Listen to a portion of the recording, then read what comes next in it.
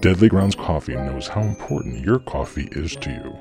Every batch is roasted to perfection with a unique special method that brings out the richest, deepest, smoothest flavor you'll ever find.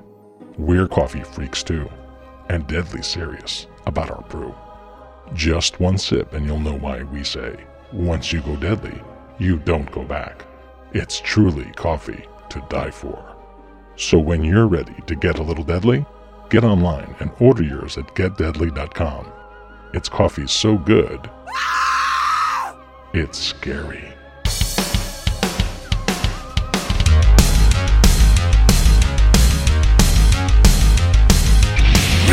Greetings and welcome once again to another episode of the Retro Reductibus Cephala Podcast, the only show that celebrates all the things that made growing up awesome. We are part of the Dorkening and Inebriart podcast networks, and as always, we are brought to you tonight by the delicious Deadly Grounds Coffee to die for. I am your host. My name is Parasite Steve, aka Steve Van Samson, and with me tonight is my brother in tentacles, Mr. And also in life, Mr. 8-Bit Alchemy. Right. Actually, I do have the distinction of being both podcast brother and your real actual brother. Yes, so hi. Yeah, so hello, Parasite Steve. How are you tonight? Oh, we're being very formal. Hello. Oh, yes. Hello. It's kind of like an episode of Little Bear, you know? It's like, oh, hello, Mother Bear. Hello, Brother Bear. Hello, human. Yeah, hello. Yeah, pretty much. So we're here with another Brig. We've been on a roll with these things, and we've gotten just an insane amount of cool guests this year. Very proud of that. And we are continuing that tradition with this episode here. This week, we have for you a true Renaissance man of the film industry. Our guest tonight is an actor, a screenwriter, producer, director, documentarian, artist, animator, and host of the Damn Dirty Geeks podcast. In the late 80s, he started in a series of cult horror films before going on to do animation work for Disney on such features as, you may have heard of them, Fantasia 2000, Tarzan, Atlantis the Lost Empire, and more. Later, he co-founded Benevolent Monster Productions and produced numerous award-winning documentaries, including the wonderful, I love it so much, Beast Wishes. There's a bunch more stuff too. Honestly, this guy has done it all, and we would be here for 3 hours if I did the full intro. You can't read the whole IMDb. I think we'll leave it there. Down in the Brig, it's Frank Dietz. Hey, Frank, welcome to the show. Oh, thanks. You know, this dungeon down here, it's amazing. It looks suspiciously like one of my offices, but it just doesn't smell as nice. It's just an illusion to keep the prisoners complacent. You know, it tries to keep the riots to a minimum. Yeah, we pump in like where you live. Yeah, we pump in the Dagobah smell, just so you don't get too comfortable. Well, as a reptile fan, I think I would probably like the Dagobah smell. So, I'm sure it's very Jurassic Parky. Every time I would see Jurassic Park, I'm like, I know it smells like Dagobah. I'm positive. It just that first one. Definitely same smell. Definitely same smell. So welcome to the show, Frank. Thank you so much for coming on. Thanks. You are a guy who I feel like has done it all, has been around for a while, and you seemingly, based on your internet presence, you just know everybody, which is just very cool. So if you want to name drop some names, I mean, you can. We're not going to. I'm known for it, cool. So believe me. The name dropping will commence. On Damn Dirty Geeks, we used to have to, if somebody dropped a name, it was just chaos. Everyone would jump on him and just give him such shit for it every single time. So it became a running joke with us, which was really actually just added to the fun. So that's right. Awesome. Well, you can do it here, and we won't judge you. In fact, we'll probably just appreciate it. In fact. And actually, I think it's possible that you and I know have one degree of separation through a person who is not famous, but you're friends with Greg Nicotero, and I'm friends with a guy who works for Greg Nicotero, Mike Broom. Do you know Mike? Oh, okay, yeah. I'm pretty familiar with like the whole K&B crew over there. So I visit there from time to time, and They built the giant spider for my Creepshow episode there, and yes. But there's a lot of great guys working over at K&B. It's a very cool place. Very cool. I'm sure. I mean, I'm just incredibly jealous at all times that, like, this, this is just the fun stuff. You get to do all the fun stuff. So yeah, it's actually hard to know where to begin, and your career is so expansive and so interesting. There are so many facets to it that I just don't feel like we can cram it into one episode. So my plan was to kind of jump around a little bit.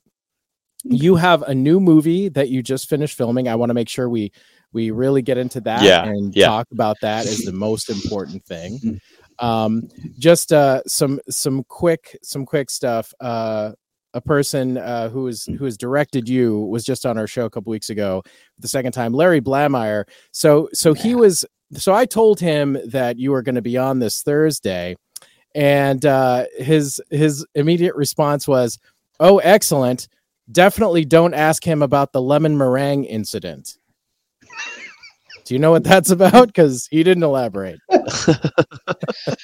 I don't know, but that's so Larry. That is just so Larry. Okay, so he's throwing a curve at me, basically. So I mean, maybe there is a lemon meringue story, and I don't remember. He did tell us not to ask you about it, so maybe that's because he made it up. Oh, that's because that's the most Larry he could have done, right? Yeah. That is so funny. It didn't even occur to me that it was something just nonsense that he made up. But you're right. That actually makes more got him. It absolutely makes perfect Blameyer sense. Actually, it does. Good Blamerian sense. So funny. So yeah, you were in this movie he directed called The Lost Skeleton Returns Again, and that is how I became familiar with you. You played a character called Reet Papin, which is still one of my all-time favorite character names. Yep, mine too. I was so happy when Larry called me up and basically said, "Hey, I have a role in this this movie that we're about to do," and he says, "I think you'd be great for it." He did ask me though to send him. I hadn't acted in a very long time, and so he did ask me to send him some kind of footage that was and the most recent thing that I could come up with was. When I for Bob and Kathy Burns used to put on these elaborate Halloween shows, and the very last one that they did was based on the original Thing from the 1950s, and I got to play the Kenneth Tobey character in that, and it actually turned out to be perfect because it was playing sort of it was more of a military guy than a government guy, but still had the same sort of tone to it, really. So I sent it to him, and he invited me to play Reet Papin, and it was a thrill for me because I had watched The Lost Skeleton of Cadavra, and I just recently I think had seen Trail of the Screaming Forehead. And I just loved all the actors in it. And we had our table read, and I was sitting there with all these actors that I just admire so much from these other movies. And geeking out, right? It was great. And I got to have like a little bit of a almost not quite romance with Faye Masterson in it. And it was great, fighting a monster in a movie. I loved, I've always wanted to do that my whole life. And so the only tough part was that after I fight the Graumanopodon, I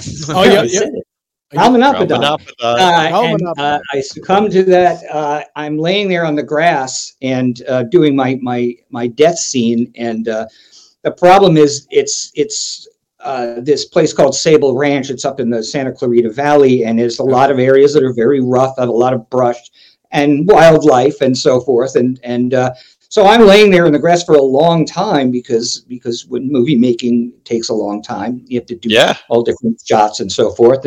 But it was fine except for the ants. There were ants all over the place, and so they were crawling onto my legs and onto just my making shoulders.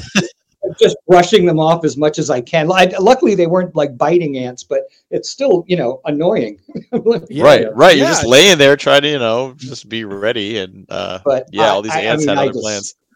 I just loved it. I loved having a death scene. I loved fighting a monster. I loved doing scenes with Faye Masterson and Larry and Brian Howe. It was just fantastic. It was a great experience. I would do it again in a heartbeat. If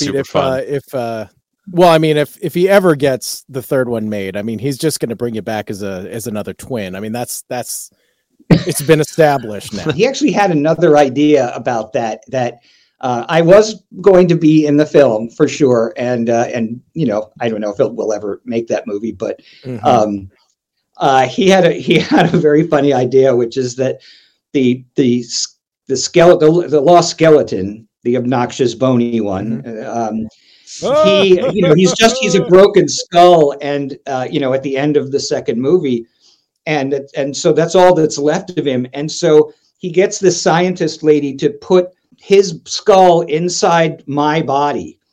And so I'm through the whole movie, I'm walking around, I'm now the lost skeleton. And it was going to be, they were going to actually, make a dummy head for me that, you could open up and the skull, the skeleton face would be inside of it and all that kind of stuff. And that was really wacky. I was going to have to really basically Buster Keaton it, through the whole movie, and just basically act with the eye movements. And we tried to raise the money, and it costs a lot of money to make a movie, even a low budget movie. I remember that. I remember that Kickstarter. So, interesting stuff. And all this kind of segues sort of perfectly into your movie you were just in, which is called Rock and Doris Tried to Write a Movie. They try to. Rock and Doris. This movie features some of the cast members from the movies we were just talking about, and also you are, I have to believe, maybe not Buster Keatoning it, but you are pantomiming a mute character. Right? This is a different sort of skill set. So please talk to us about Rock and Doris, Frank. Yeah, I'd love to hear. We are legitimately really excited for this. Yeah. It was written and directed by Mike Schlesinger, who was one of the producers of Lost Skeleton Returns Again, and recognize that name. And Forehead, Dark and Stormy Night. And I had done a short of his a few years ago. He did this bunch of shorts of this Biffle and Schuster characters, and very much like Rock and Doris, set in another time period. That one. Biffle and Schuster is what when I first heard about Rock and Doris is what I thought of. I thought of Biffle and Schuster because I had seen that previously when looking up some of the crew of the Blameyer movies and seeing what other things had been done as a troupe. So that's funny. So they're just meant to be very similar concepts. Oh, absolutely. Yeah. It's Mike. Nice. It's Mike. Mike is he is a lover of old comedies, from the 30s and 40s in particular. He loves them. His favorite movie is It's a Mad, Mad, Mad, Mad World. And he loves that kind of goofy madcap humor, which is exactly Biffle and Schuster was a lot like an Abbott and Costello short, or Laurel and Hardy short. And this is a full length feature that is set in 1961. So not as far back, but Mike was great. He gave me in the Biffle and Schuster short, he gave me a role that I don't think anybody else would have ever given me. I was playing a 1940s very flamboyant detective, in scenes opposite Robert Forster and some of my cohorts from Lost Skeleton. A very, very different kind of character for me. Not anything like Reed Papin for sure. And I loved every minute of it. It was a blast. And then this weird thing happened. I didn't even know Mike was making a feature. And Chris Wallace, who you might know, is the special effect genius who created the Gremlins, and he won an Oscar for The Fly. Wow. Okay. Jeez. He had built, and he's an old friend of mine. And oh, did I drop that name? Sorry. Oh, there you did. There we go. Pick it up. Pick that up. He called me up, and he was like, "Hey, look, Mike Schlesinger's now making a feature, and he wants me to be the gorilla in it, and because Chris has this great like old-fashioned gorilla suit that he wore in one of the Biffle and Schuster suits." But the thing is, Chris said that he had some knee surgery or something like that, and he didn't feel like he was up for it. So he asked me if I would take over the role of the gorilla. And when Mike found out that it was going to be me, he was thrilled because we have a long relationship working together, and he knows that I would put 110% into doing it. And I mean, it's kind of a bucket list thing. I was gonna say, right. I mean, especially Trish Geiger and I made Beast Wishes, and which was about Bob and Kathy Burns, and one of the things that Bob was famous for being a gorilla, being Kogar the gorilla, and then Tracy the gorilla on the old Ghostbusters live action series from the 70s. Beast Wishes is fantastic, by the way. I really have to hand it to you for your work on that, because it was so incredibly interesting to learn all about the Burns and how much love there is for them, and how much they've brought so many different creative people together. And like hearing you candidly just mention earlier about being in the Halloween specials after having watched that and seen that, it's like, it's such a real like memory. It's a real performance for you. Those things were so just celebrated and like a wonderful, one of a kind thing. So thank you so much for making that documentary. It really is such a cool world to have a look into, and to see the love for these people. Really, you did an amazing job with that one. Well, it was, Trish Geiger and I, it was the first thing that we did together. And I had worked with her on Dark and Stormy Night and on Lost Skeleton Returns. And Trish had never met Bob until the one day he worked on Dark and Stormy Night. We just had a little cameo as Tracy or Kogar the gorilla, whichever one. Right. And she had no idea about his whole history and his museum and all this kind of stuff. So we went over to I actually at the time lived right around the corner from Bob and Kathy. I mean, I could throw a rock and hit their house, and I often did. But I brought Trish over there we were going to do a little interview with Bob. And during that, she said, Trish was like, I was watching Kathy and watching like her reactions and her chiming in on things. And she was just like, I think that we need to tell their story. And I was just like, I hadn't even thought of it, because I always assumed that somebody like, John Landis or Joe Dante, somebody like that, Rick Baker, they would make that movie. And then all of a sudden it was me and Trish. And it was amazing. These people were so beloved. And when we announced we were doing this, it's like people came out of the woodwork offering to help. They offered money. They offered, Rick Baker offered his studio that we could shoot the interviews at. It was quite amazing how many people just were like, how can I help? How can I help? And I always said, when I thought about it after the fact, I said this to Trish, the great part about this is that for just at least a couple of months, you and I got to know what it's like to be Bob and Kathy Burns, just people offering up things and showing the love. So it was great. And, we won a lot of awards for that, including the Rondo Award for, which was big thrill. I had won Rondo Awards years earlier for my artwork, but like this was really special because this was not. Point of fact, you actually won the very first year there was a Rondo Awards, the Rondo Hatton Awards. I read this today. You won the very first ever Rondo Hatton Award for your art. Yeah, you were Artist of the Year. Yeah, and the great thing about that was I didn't lobby for that. I didn't even think about it. And somebody just basically, the night they were announced, one of my friends, I think it was Dr. Gangrene out of Nashville, Larry Underwood. Dropped that one too. Uh-oh. Yep. Where is that? But he sent me a message. He was like, dude, you just won Artist of the Year. And I was like, what? Like, I had no idea. I was Man. Of course, I was like, what do you mean? Basil Gogos didn't win? Right. Didn't win? How is this possible? Right.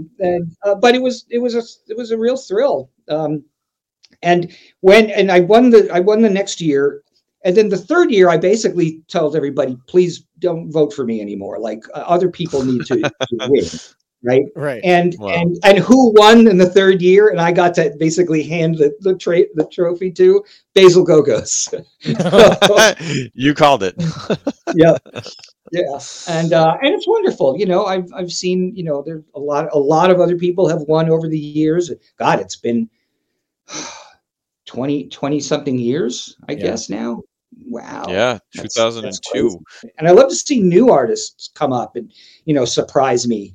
And all different kinds too. There's a guy who calls himself Andy Social, and he's got a Redbubble shop, and he does these fantastic caricatures from monster movies, horror movies, sci-fi movies.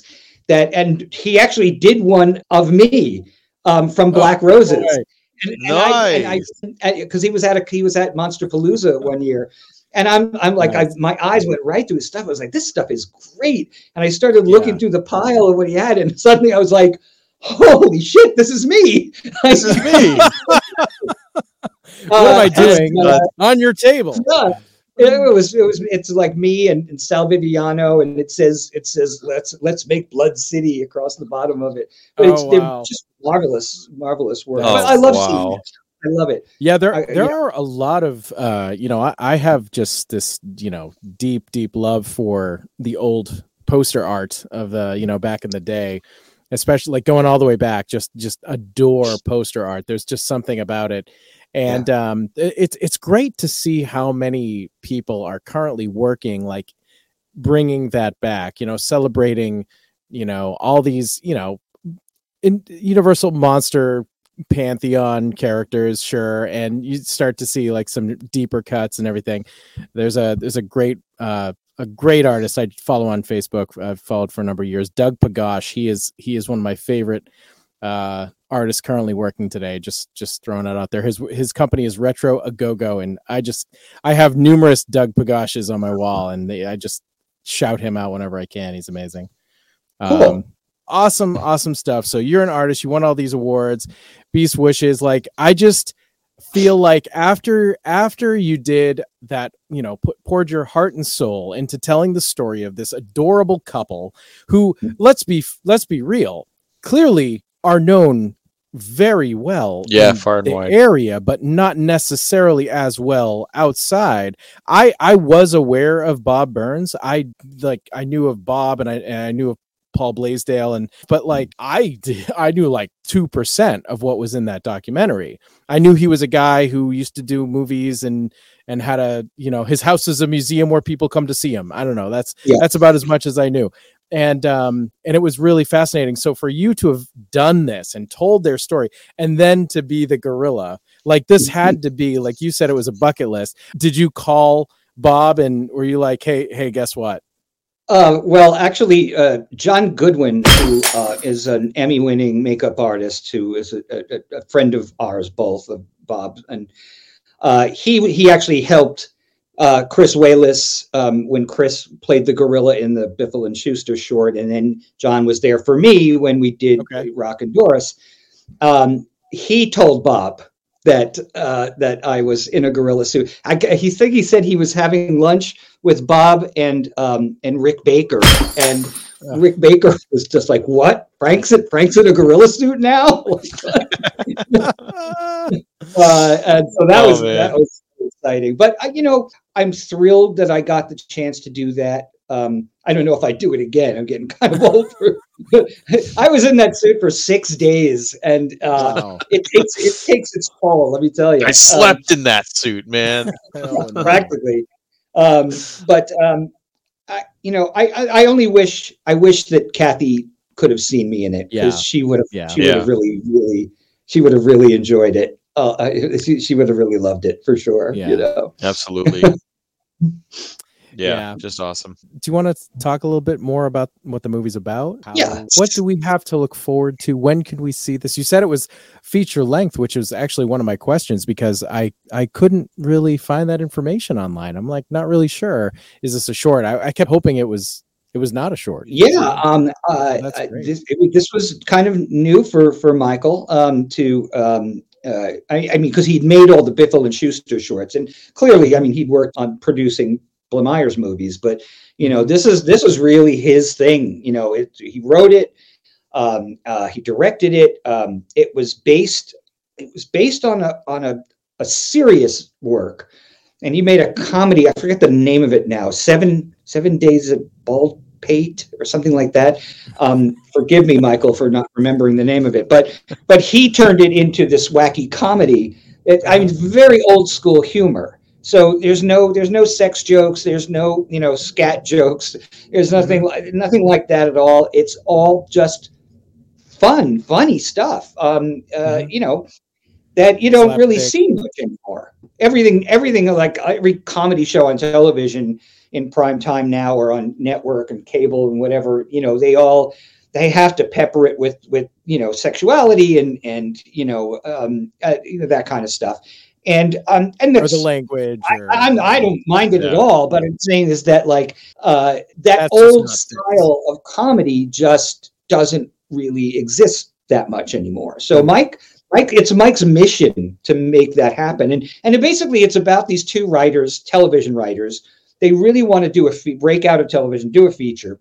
They go to the head of the studio, and he makes a deal with them. He says, if you can write a whole feature movie in 24 hours, I will let you make the movie.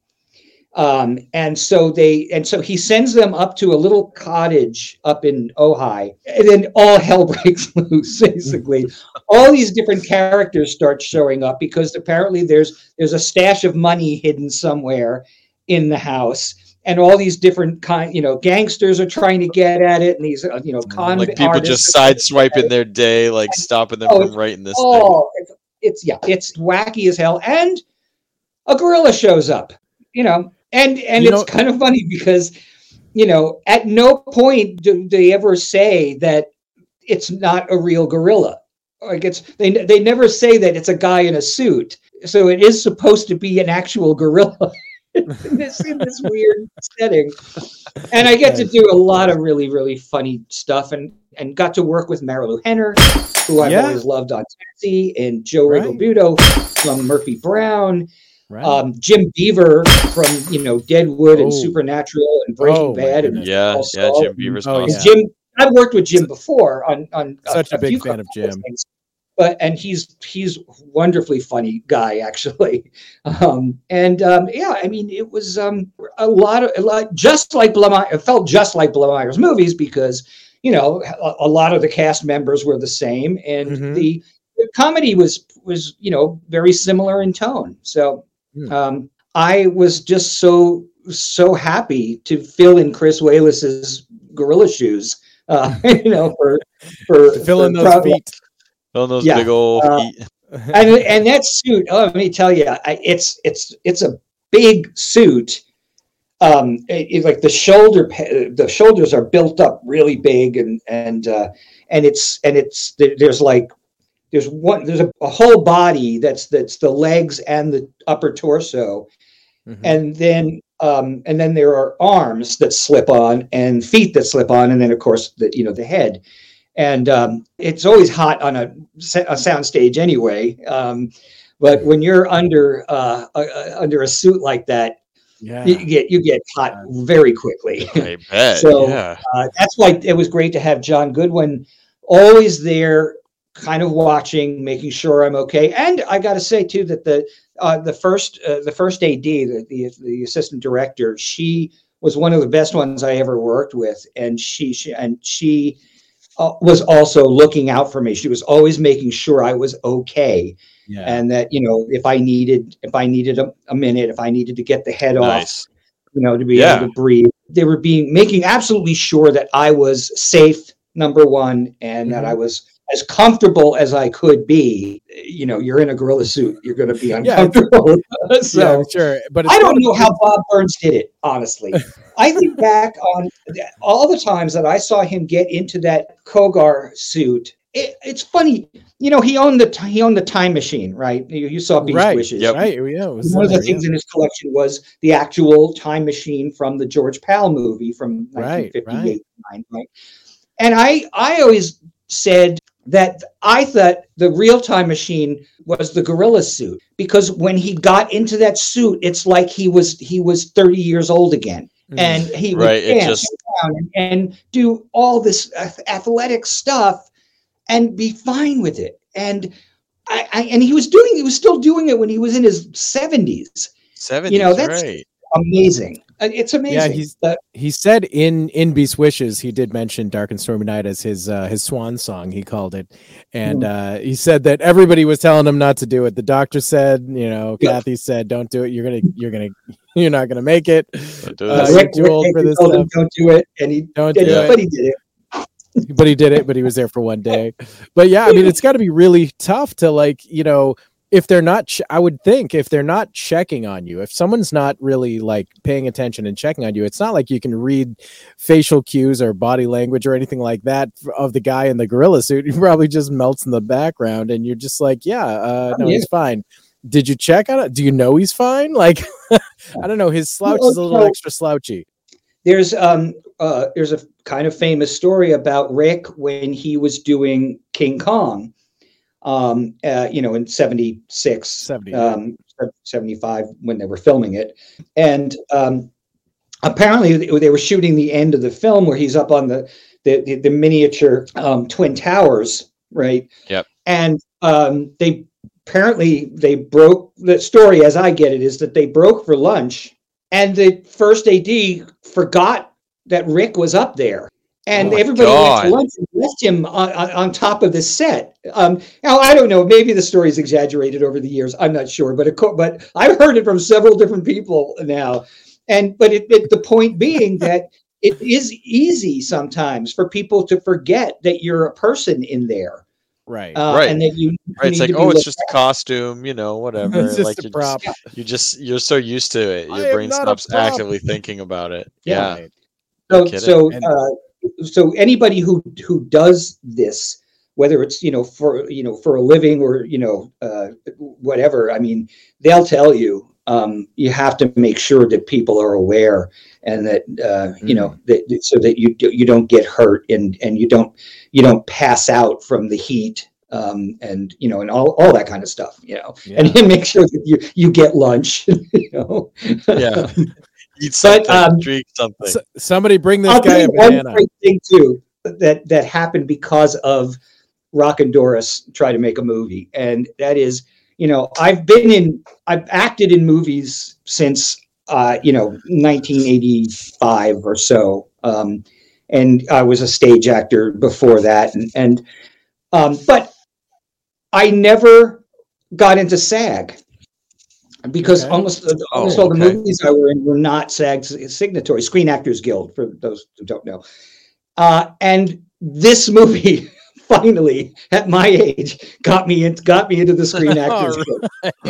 Nailed it. That's a very new thing. That's just kind of happening right now, actually. So I'm sure your friends are totally not sick of you pulling out that card and showing them.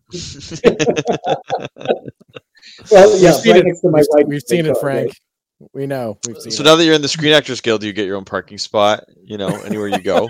Yeah, I do. It's right out in front of my driveway. It's great. There- Yeah, see? nice. And that's everywhere you got to go. Now that is a perk. That is a perk. Yeah. They don't have that in Boston, Mass, where we are. No. That's not a thing. They do not.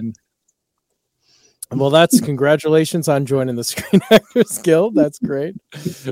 No, this seems like a really fun movie that is truly right up our alley. Yeah, I can't for wait both to of get us, to yeah. watch it. Is it Um, so is it going to be theatrical, like released in cinemas, or just like online streaming? Well, my guess is that Mike will do everything he can to get it shown for at least a week in theaters. Okay.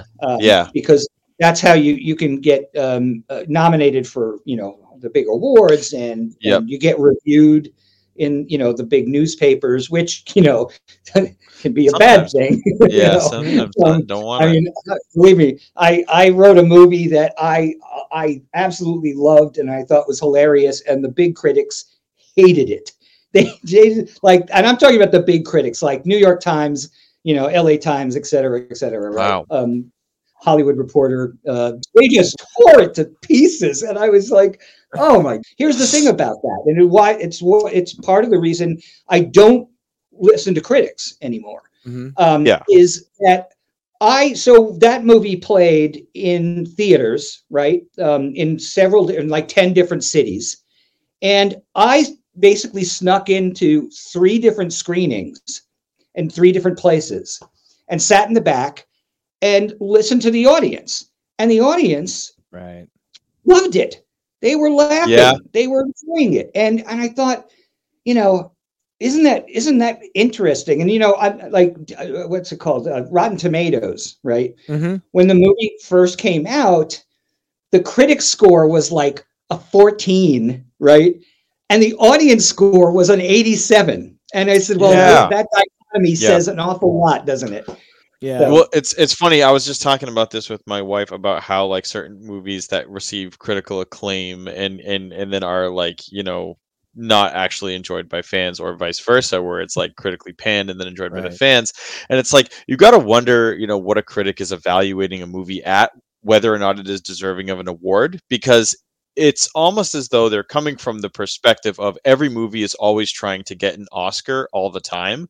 And that's just not the case for a lot of movies. A lot of movies have a thing that they're trying to do, and they're doing that thing very well. But when you come at it from a totally different perspective of, well, if I'm comparing this against potentials for a Best Picture or an Oscar, it's horrible. And it's like, well, that's irrelevant. That's not what they're trying to do. They know they're not going to win it. How did they do in terms of what they're actually going for? I'm like, that's what I want to know about a movie. And that's not what you get from a critical review. Yeah. And I said to my co-writer, Todd Traina, who I've worked with on many, many projects over the years, I just, after those, the bad reviews came out on that Friday, I just said, thinking about it, I don't believe that those top critics were ever going to like a movie called I Hate Kids. It just wasn't going to happen. John Landis was our executive producer, and he actually fought against that title. He said he didn't think it was a good title, but every time that we mentioned it to somebody, they laughed. Especially if they had kids. Yeah, because they get it. I believe we just laughed. In fact, didn't we? Tim? Yeah. Did we just laugh? I feel like it was a laughing thing. And that was also a fantastic experience because the director, John Asher, wanted me on set at all times in case lines had to be tweaked, or on 2 occasions he basically came to me and said, "Hey, you know what? I need a new scene. I need a bridge, a scene that will bridge together this scene and this scene. So can you?" And so I would sit there right on the set, with my laptop and come up with a scene. And the cool part was that like one of the scenes was between Ray Seahorn, who was from Better Call Saul and is fabulous, and Rachel Boston, and they were both on set. And so I was able to get just like, Rachel, come here. Like, and I turned it around, just read this scene for me. and they would read it, and then I could tell if it was going to work or not.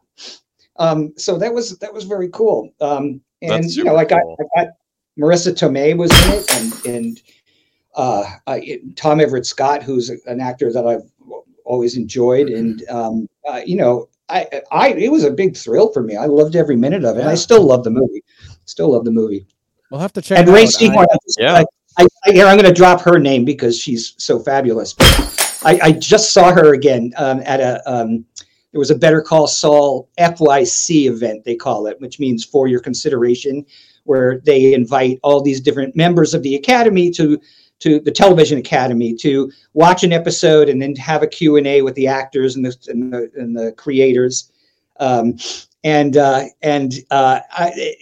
She is just one of the nicest people that I've ever worked with. And it's just so happy to see her again at this event.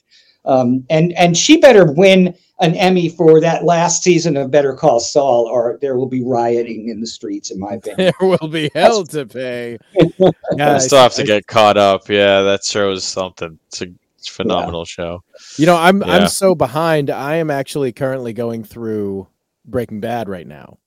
Okay. I just missed the whole thing. No specific reason, but one of my daughters had not watched Breaking Bad. And so she and her boyfriend, he had already seen it, but he decided she needs to see this whole thing so that then they can watch Better Call Saul together. Mm-hmm. And I sort of watched along with them when it came to Better Call Saul, which I'd already seen. And I could see how the two shows really just, click together like this, and a lot of the same characters and so forth. Mm-hmm. And Vince Gilligan and Peter Gould, the guys who created both of those shows, are, in my opinion, geniuses. Like, those shows are so strong and on every level and always surprising.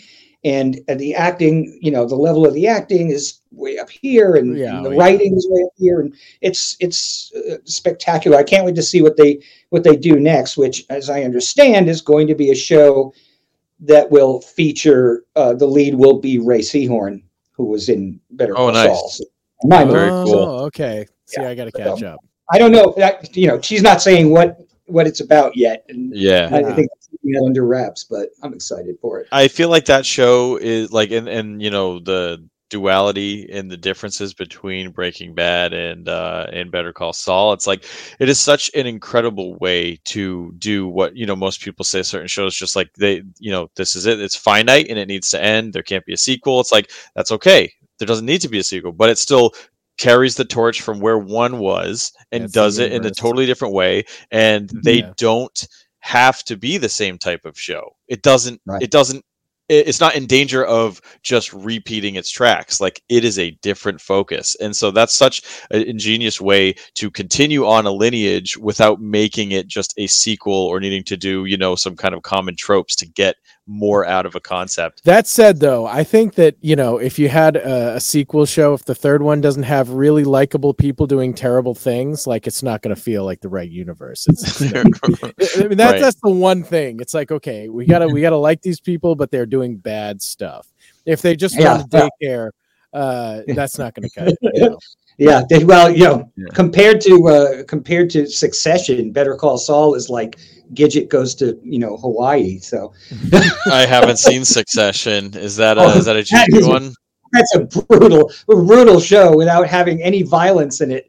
It's all character driven, and it is just, you just go, these are the most horrible people I've ever seen in my entire life. Oh my God, you people are the worst. But the writing is so good. Yeah, that it captivates you, that even these horrible characters you find fascinating, and you find yourself rooting for, this one or that one or whatever. And it's amazing. It's really amazing. Wow. That's good writing, Yeah, that's writing. That's the best thing right there, is that when the writing is good enough, it doesn't matter if it's your thing or not on paper or whatever. It's like when the writing is good, it's like it brings you in regardless of if it's your thing or not or whatever. That's definitely a huge sign. there. So I just want to mention one more thing on Rock and Doris before we get into some of your previous work, which is just all so interesting. I want to cover some of it, but so we were talking about, you know, how critics are sometimes not seemingly reviewing in good faith, and they're not coming at it from the right angle and all that good stuff. Something that I think that this movie looks like it's doing well. We're not using the word pastiche, but it's a pastiche, right? I mean, so this is something that I just love so much, because the level of detail has to be just so perfect with something like a parody or a pastiche or something like that.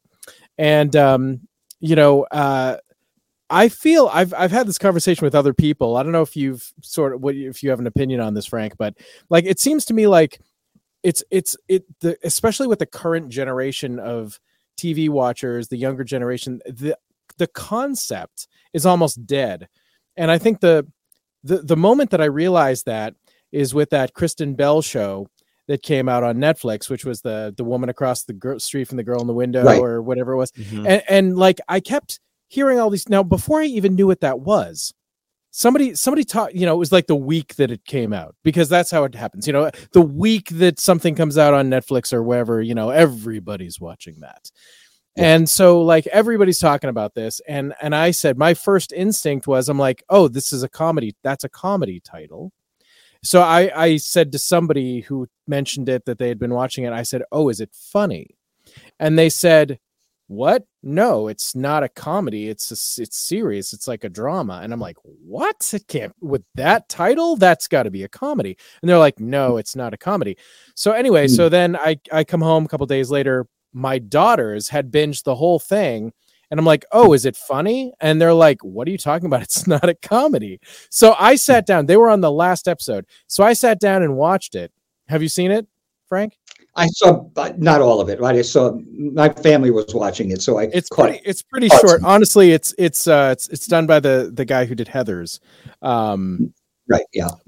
So anyway, I sit down. They're already watching it. They're like, "Oh, this is the last episode. You don't want to start here?" I'm like, "It's fine. I'm probably not even gonna like this."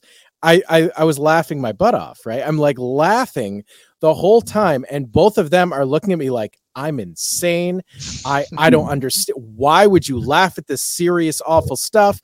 And I'm like, you guys don't get it. It's like, this is really funny. Like, how can you not understand that when the wine glass is this big, that this is like, this is your commentary on society. This is a joke. It's a joke. And so anyway, you know, this sort of idea of like, people don't understand parody anymore kind of occurred to me, but I wonder if stuff like Rock and Doris would be unfairly judged. I hope it's not, but I think that it's extra hard when you're a pastiche, when you're a parody in this day and age. I do remember that a few years ago when that movie The Artist came out, there was the black and white silent film. Yep. Silent, right? Like that was critically acclaimed. That was like a big deal, and I thought, my God, I mean, it was wonderful. It was great, but I'm like, this is not the type of movie that generally gets critical acclaim. It's a pastiche. So I don't know. That's my rant on that. I don't know if you have anything to add on that. Well, you know what? It's not addressing that directly, but I'll tell you what it reminds me of. Mm-hmm. Somebody asked me, what makes a good horror comedy? And I've said many, many times over the years that Abbott and Costello Meet Frankenstein was the first movie I saw. It's the movie that made me fall in love with monsters, with movies, made me want to work in this business, even when I was 6, But I thought about it, and I realized that it's about the perspective that the filmmaker takes, because the ones that I find work the best and are successful are the horror comedies where the monsters or the villain or whatever are played straight, and that the comedy is all character driven and not slapstick, not not like wacky, it's like that the humor is, it's why, I consider Fright Night, Tom Holland's Fright Night, a comedy. It's filled with these wonderful, funny moments through the entire thing. And the monster, the vampire, Jerry Dandridge is played completely straight. He's scary. Totally straight. Yep. And there's quite a few. I mean, American Werewolf in London also. The monster is scary. It's filled with humor. There's a lot of humor in it. Joe Dante's The Howling also. There's a lot of examples. And to me, all started with Abbott and Costello. And the additional Abbott and Costello monster movies aren't as successful because they stopped playing the monsters as dangerous, as straight, actually dangerous things. Yeah. So they lost that authentic, horror element, and it just became about the horror comedy. And then but then you get a movie like Saturday the 14th or Transylvania 5000 or whatever. These movies where it's played so broad, and it's different than like Mel Brooks and Young Frankenstein because Young Frankenstein is a parody, a specific parody of specific movies. Yeah. And that's a different situation, But I know this is this tangent way off of what you were talking no problem. It's all good. We love getting derailed on this show. It just popped into my mind with what you were talking about it just coming from a different, different perspective. Yeah. You almost feel like, you don't actually, when you see a review that misses the point so utterly, it's almost like the example that I always come up with was, I'm like, well, I don't like country music. So me saying this country music album is bad means nothing. It means nothing. Right. I don't like any of them. It's pointless. Why say that? Right. There's no reason for me to mention that. So it's sort of like that. It's what it always makes me think of is that. But it was great to hear what you just said about, I was wondering, like, I was going to ask, what was the movie that made you a monster kid? And it's Abbott and Costello Meet Frankenstein, which of course absolutely. It's still absolutely holds up. And I am just kind of I'm kind of a Lugosi fanatic. I don't love him like unabashedly. Like I sort of love him warts and all. And I sort of just think he's such a tragic figure, and I'm just fascinated by him. So whenever he's involved, the enjoyment level is just enhanced through the roof for me. It's so great to see him in that movie when he gets out of the casket and then he keeps getting back in the casket. And I don't know. It's just so great. Like playing it straight. There's only one moment in the movie that is where the monster is portrayed as less than threatening. And but it's an important moment in that movie. Because it's a moment when Count Dracula revives the monster, and the monster gets up, and Wilbur, Lou Costello, is standing there in the room, and he's in a trance, and or he's pretending to be in a trance now because and Dracula's bringing the monster past him, and the monster looks at Costello and goes, "Oh!" Like he's afraid of Costello, right? Okay, and that's a wacky moment for the Frankenstein monster. But it's an important moment because what it does is it says to the because it happens early on in the movie, it says to the kids watching this movie for the first time that everything's going to be okay. Right? It's going to be right. And it works. And it was brilliant on the part of the filmmakers to do that. To ease their minds, in that one moment. And the beauty of that movie is that it was created to basically end the Universal monster films and Abbott and Costello, whose movies were not doing so well anymore in the box office, right? And so they let's put them together. We kill them both off, two birds with one stone. But ironically, what it did was it became a portal to new generations to discover who these characters are, Frankenstein, the Wolfman, Dracula, find out who those characters are in a very soft way. And thereby creating new fans of the movies and continuing their life in cinema, hopefully forever. and it's another reason that I just have so much love for that movie. And it's so funny too, because like I can trace almost everything that I've done back to that movie somehow.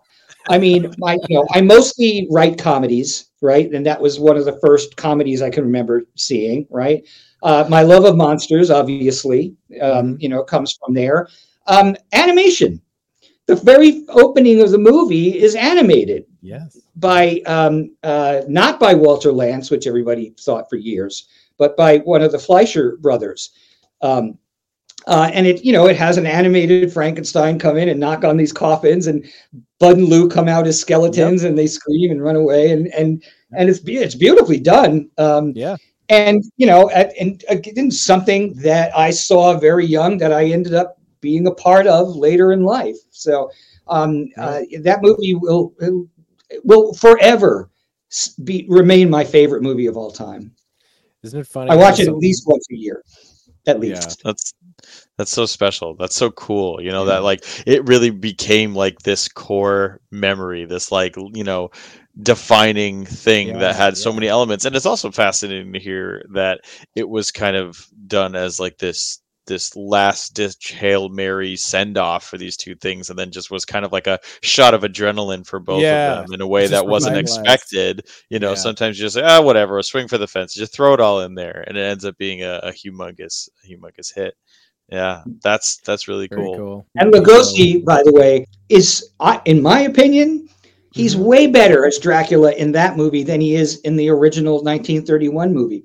And the reason is that I know a lot of people hate me for that, but my point is that, in 1931, Lugosi was still new to film. He was a stage actor. And you watched the original 1931 Dracula, which I love, mind you, but he's playing to the back seats. He's not playing to the camera. He's like, all of his diction and everything like that is all just overplayed. It's very big and way bigger than it needs to be. And basically what happened in the 17 years between those two movies is that Lugosi got very good at being a film actor and, understood how you can, how little you need to do when the camera is on you. And so his performance in that movie is that and maybe Igor in Son of Frankenstein are my two favorite performances of his entire career. They're both fabulous. Yeah, it's funny. I love him in The Black Cat the most, but he doesn't get that much to do in Dracula. Has always been my problem with Dracula. Even the book is that he's the best at the beginning. That's when he gets all the lines. That's when he gets, all the great scenes that that you can quote. I don't drink wine, the children of the night. All the stuff that gets quoted. It's like, that's in that one scene, dude. Like that's it. Everything else is just, he's lurking. He's a force of nature. He's an antagonistic force. That's it. He's not much of a character for the rest of the whole thing. And it's not Lugosi's fault. And they gave him some extra scenes that aren't even quite as as hammy or whatever, like when he gets Sloane shows him the mirror, and he has the big reaction, like you're saying, playing to the cheap seats. But I think he did get quite good. He was good, and he was very good in The Invisible Ray. He got better very, very quickly. And The Black Cat is just so fabulous, and there's so many lines in that are just just make me smile every time. I mean, the baloney line is the killer. My favorite is it's got my favorite Karloff line of all time, which is when he picks up the phone and he goes, "The phone is dead. Even the phone is dead." That's marvelous. It's a great film. It's a great. It is a great, and they get to fight in the end. And if in the listening audience, if you like old movies, if you like Dracula and Frankenstein, you like Karloff, Lugosi type stuff, check out The Black Cat if you haven't seen it. It's I believe it's 1935. It's pretty old, but it was back in their back in their heyday. And they, there's a lot of fun stuff about that movie too, like the promotion that Universal came up with the two of them judging the best black cat contest. Oh yeah, those photos are fabulous. I only recently saw those for the first time, like not that long ago. And I was just like, this is, my very dear friend Danya Lenahan is a vet, and she has 14 cats.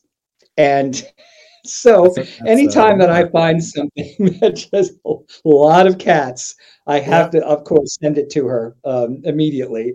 And so I was overjoyed when I finally found those photos from. Can you imagine that though? Can you imagine that, like the two of them, and they're there and they're judging like which black cat is the best?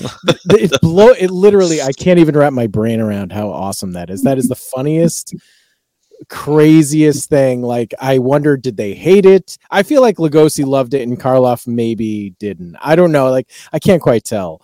But who knows? Who knows? It's just wonderful. I love it so much.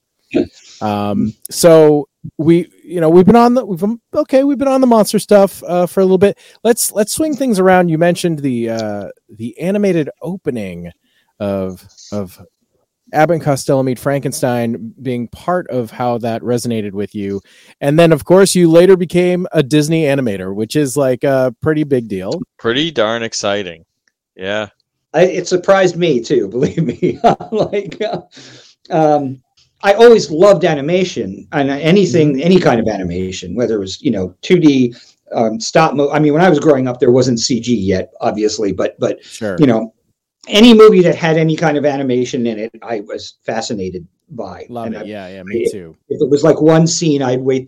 There's a movie called the Beast of Hollow Mountain. Yes, and T-Rex and the Cowboys. It's a movie. Yeah, it's about Mexican cattle ranchers. Yeah, and at the very end of the movie, a Tyrannosaurus. And but I mean, literally at the very end of the movie. It's like the last 6 minutes, I think. Right. So funny. And but I would sit through all that boring drama of the cattle ranchers for the whole hour and 10 minutes or whatever, just to see that animated T-Rex at the end of the movie. The patience that was had at a time before now, right? I mean, people can't even get through a 15-second video right now to get to the joke at the end. That's you used to watch a full movie just for the 6 minutes of cartoon at the end. I mean, we're in totally different ballparks here. Well, I mean, what Frank is describing, though, Tim, like, to be fair, is the life of a Godzilla fan, right? I mean, it is. That's 100%, right? Like, the patience is there. I'm like, I mean, that's all I care about. Government, I just want to see Godzilla. I don't care about any of these stupid humans or the aliens or anything. The aliens that look like humans. Just give me the suitimation. Yeah. The patience is real. Yeah, I know. It's so funny, the difference. But yeah, I didn't know how. I mean, I knew how animation worked. I mean, I knew it was drawings frame by frame, and shot to create the illusion of life or whatever. But I'd never done it. I didn't know really what the intricacies were of doing it. And what happened was, my wife had gotten a job at Disney Animation in casting. She was casting voices for the movies that were coming up. So she was casting Hunchback, I think, and Hercules, and she called me up one day, and she was just like, I'm looking at what they do here. I'm looking at the cleanup artists, and she said, you could do this. Like, you could probably be really good at this. And I was just like, I never really thought about it. So they were accepting portfolios because oh gosh, blank on his name now. DreamWorks. Spielberg? No, not Spielberg. Katzenberg. Jeffrey. Okay. Sometimes the craziest stuff goes out of your head. Right, you're like, happens, what's that thing you put on hot dogs? Ketchup. Right. You're just like, wait, how did you brain fart on that? Jeffrey had left Disney to start DreamWorks with Steven and Peter Guber or whoever else, And he was poaching artists from Disney to go work at DreamWorks. He's dangling very big carrots to get them over there. So now Disney was down artists, needed new artists. So they were accepting portfolios for people to, possibly get into the training program there. And so I had to very, very quickly take courses at the Animation Guild, and which luckily they offered to the public. You had to pay for them, and learned how to do cleanup animation. And then put it very quick as I could. And I took other drawing classes like gesture drawing and life drawing, because they told me that, I had somebody on the inside who knew that that's what they want to see. Like when you bring a portfolio to Walt Disney Animation Studios, the last thing that they want to see is drawings of Mickey Mouse and Donald Duck and Goofy. Like They don't care that you can trace, a character that they've already created. They want to see that you can draw. You could actually draw. They want to see gesture drawing, life drawing, nude models, clothes models, animal drawings, like from the zoo. A dog just walked in. Pardon me. And so luckily I knew that ahead of time. So I was able to put together this portfolio. I submitted it. And they accepted me into the training program. And so I got thrown into this training program with about, I'd say, 15 or 16 other kids who had just come out of CalArts and basically went from graduated CalArts right into the training program at Disney. Wow. Because that's what CalArts is for, to basically, train people to go work at Disney. Disney created CalArts. So, and so I found myself in this class with all these kids who were half my age, right? We figured out there was one kid in the class who I literally could have been his father. That's crazy. Oh, they were all great. They were all, very accepting of the old guy. I think I was 35 or something like that at the time, or something like that. And all of us passed the test at the end of the training. I remember how many weeks the training was. It was a lot. And then we had to pass a test at the end that was 2 days long, the test. We had 2 days to do this one scene and hand it in. And everybody got in, which was super cool. We all started immediately. The next day started working on Hercules. Wow. What's really fun is that the very first scene that I was handed to clean up was actually a scene of 3 monsters falling on top of each other. And I thought, how perfect is that? That is perfect. It's all kismet. It's all meant to be.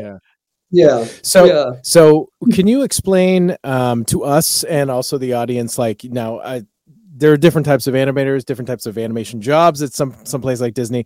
So you keep mentioning cleanup artists. There's also, you've worked as an in-betweener, an in-between artist, or breakdown artist. Can you kind of go through that and sort of explain what the difference is? Okay, so an in-betweener and a breakdown artist are both under the title of cleanup artist. So what is a cleanup artist?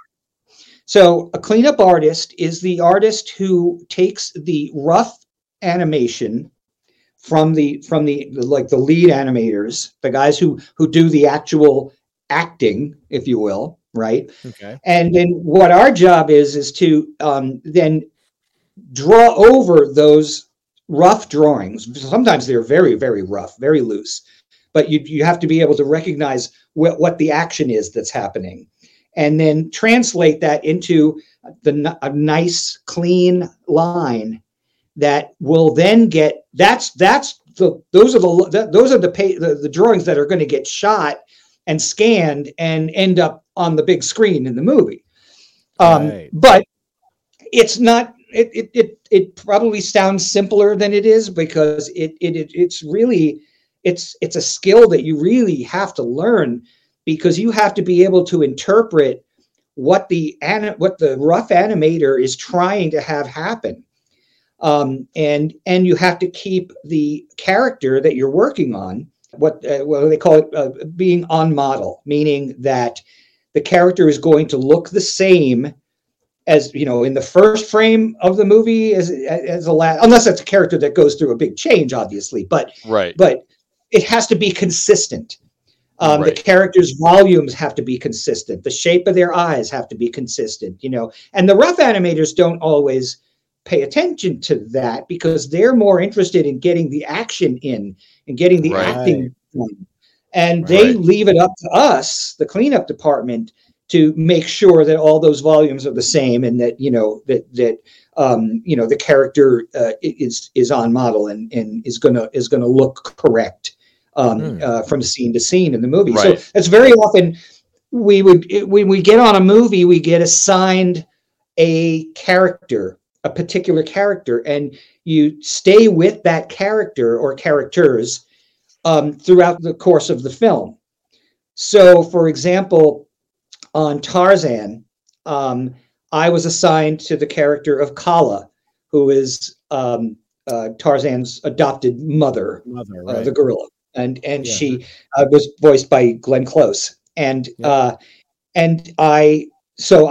was my character, and for that whole year of working on that movie, that's who I drew. Occasionally, some other team will they'll have an exceptionally large scene or something, and we'll help them out. But mostly, we would be responsible to make sure that character looks correct. It's kind of cool because our drawings are the ones that are on that giant screen at the end of the day. Yeah. So you work your way up.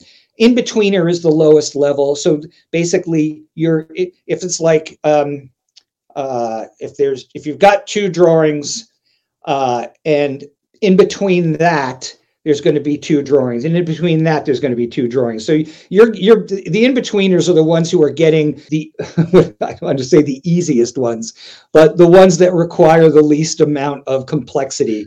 And then as you learn and you get better, you move up to breakdown. And then I was actually at assistant level, which is the third level. But the at that point, because of what was happening at Disney, there was a freeze on having people move up the ladder and so forth. So even though I was working at the assistant level, I still was had the title of breakdown. But it was a great job. It was a great job. I mean, I was there for just about 8 years and worked on a lot of great movies. A couple not so great movies. A lot of the ones that you worked on are, our favorite ones. As we alluded to earlier, Tim and myself are brothers, but I'm a lot older. So a lot of these movies were coming out when he was younger, and I was basically the older brother. I was taking him to see them, or we'd go with our parents or something like that.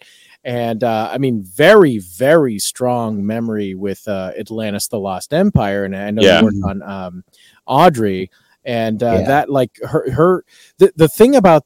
So we love Atlantis and we love Treasure Planet. Yeah, it's one of my all-time favorites. I think that they're just both incredible. They were, it's that pulpy adventure stuff that doesn't really get put in the spotlight with a lot of the mainstream stuff. It's always backbenched.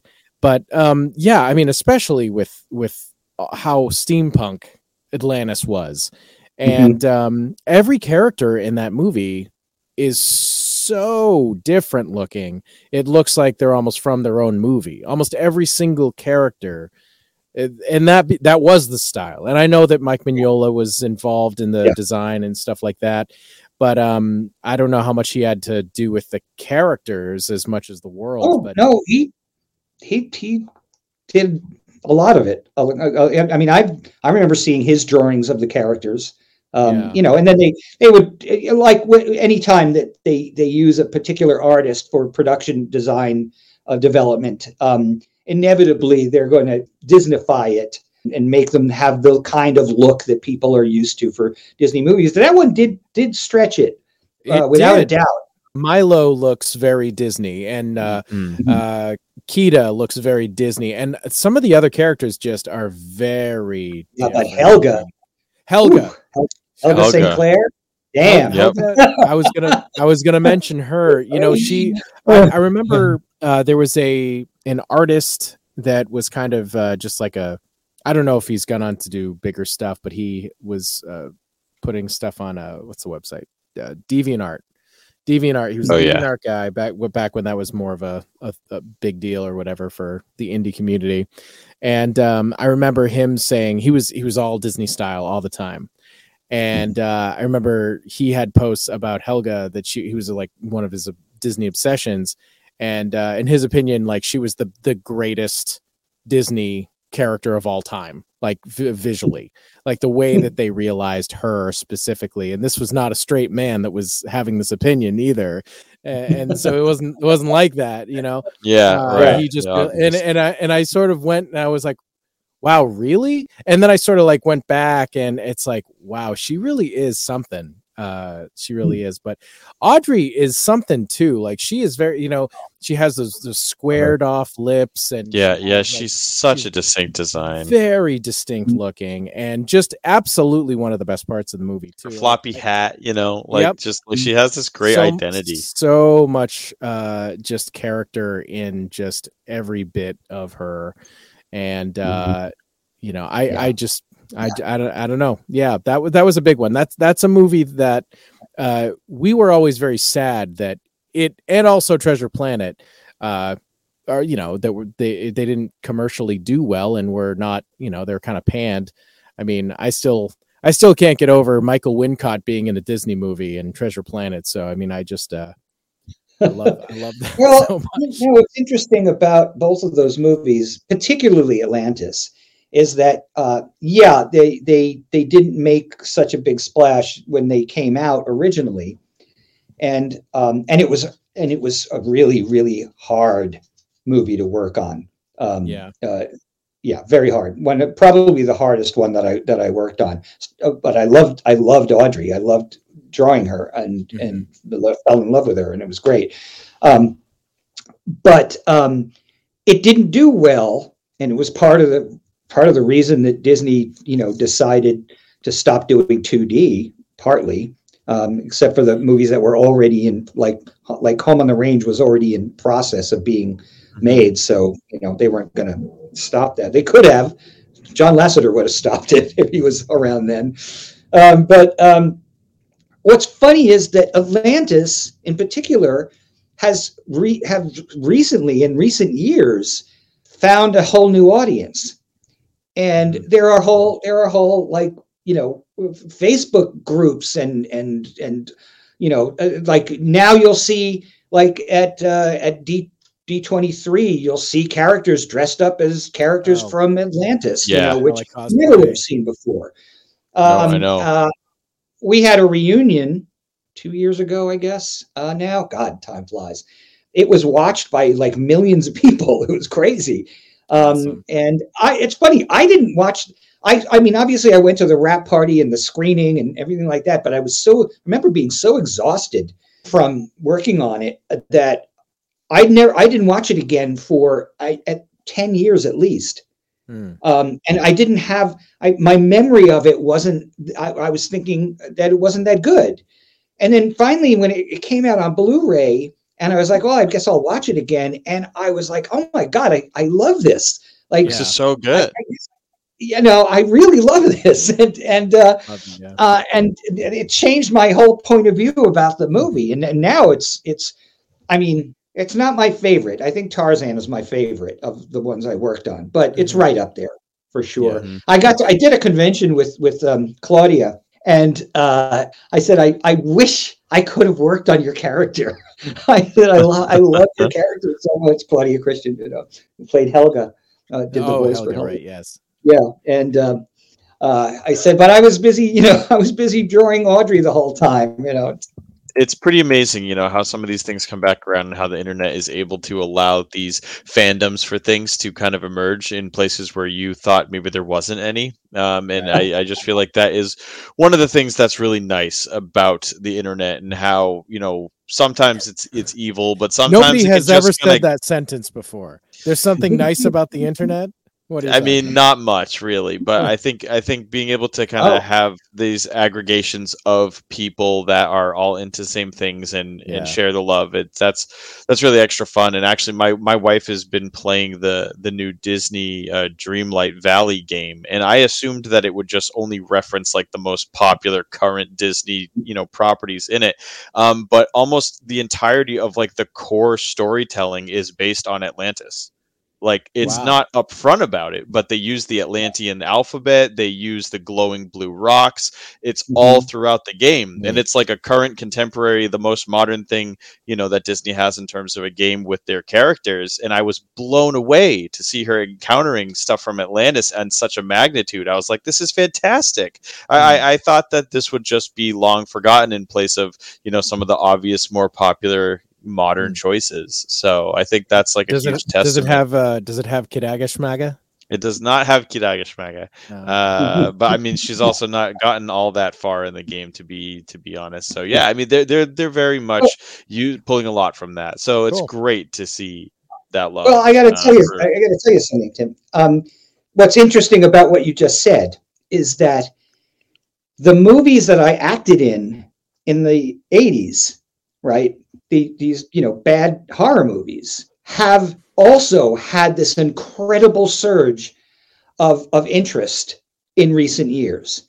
It blows my mind. Like there have been reunions, and at Wonderfest in June, they're going to be showing Rock and Roll Nightmare, and I'm going to do a live commentary.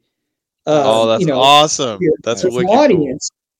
And a bar is showing Black Roses that same week, and I'm going to do the same thing. And they said they're going to have specialty Black Roses cocktails, and it's just nuts. That's so fun. I love it, but I mean, I'm starting to do conventions again, so I'm having this kind of stuff. Now, previously, this would have been all monster, art and stuff like that. But now I'm putting Zombie Nightmare on there and Black Roses and stuff that is from your all the other stuff.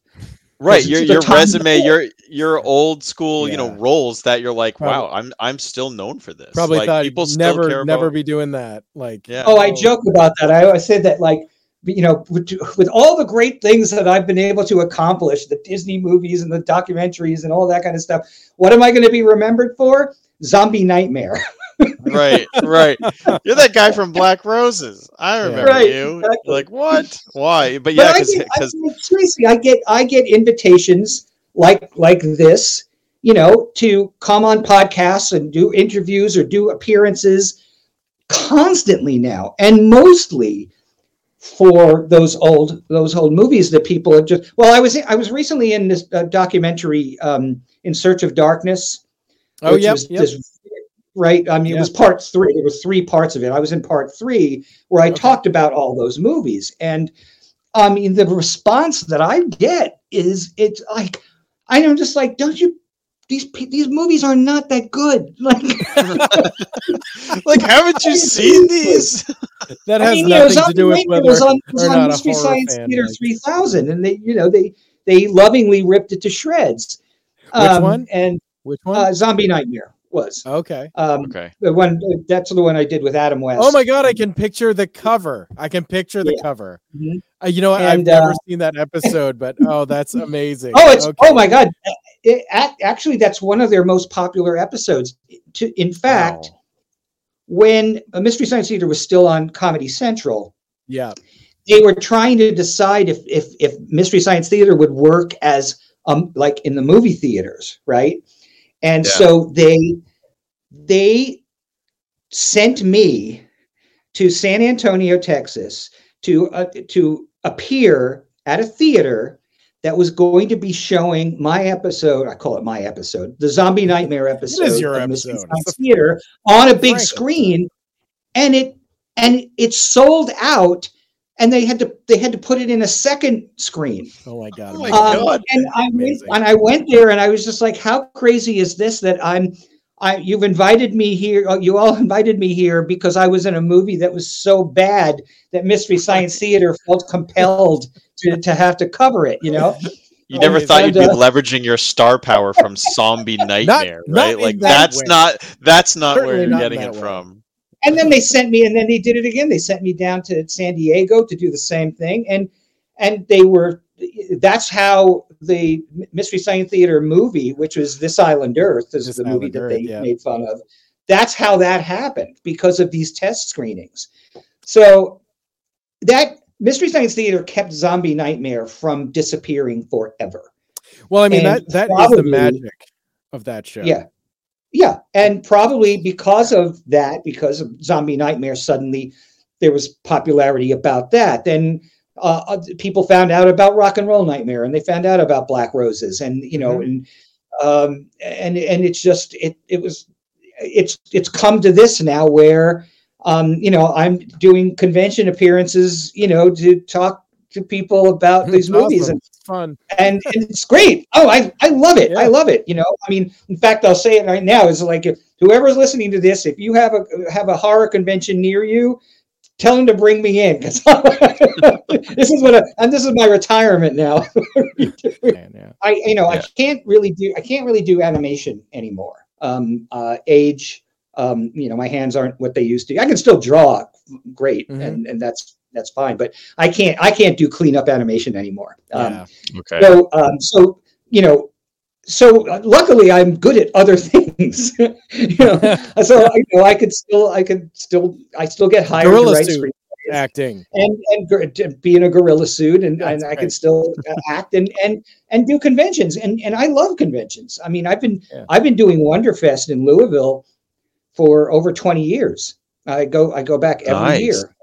It's really kind of where my fan base started, because it was the first. Wonderfest was the first convention that I got invited to be a guest at, and then it kind of spread out from there. So then I was doing Chiller Theater and doing Spooky Empire and doing Monster Bash and all that, but it started there. It started in Louisville. So I go back every year. So I'm going back in June once again. But I love it. And now that these old movies are popular again, right. And just to see enthusiasm for these things that you thought nobody thought was great, you're like, look, sometimes you just got to do stuff, and someone out there probably likes it or whatever, but then you find out like, wow, a lot of people out there really like it. Like, that's so cool. Finding like somebody appreciates artwork that you did forever ago or something, that'd be really cool. I will always be indebted to, first of all, to John Fasano, because he was the guy who put me in all of those movies. These were his films.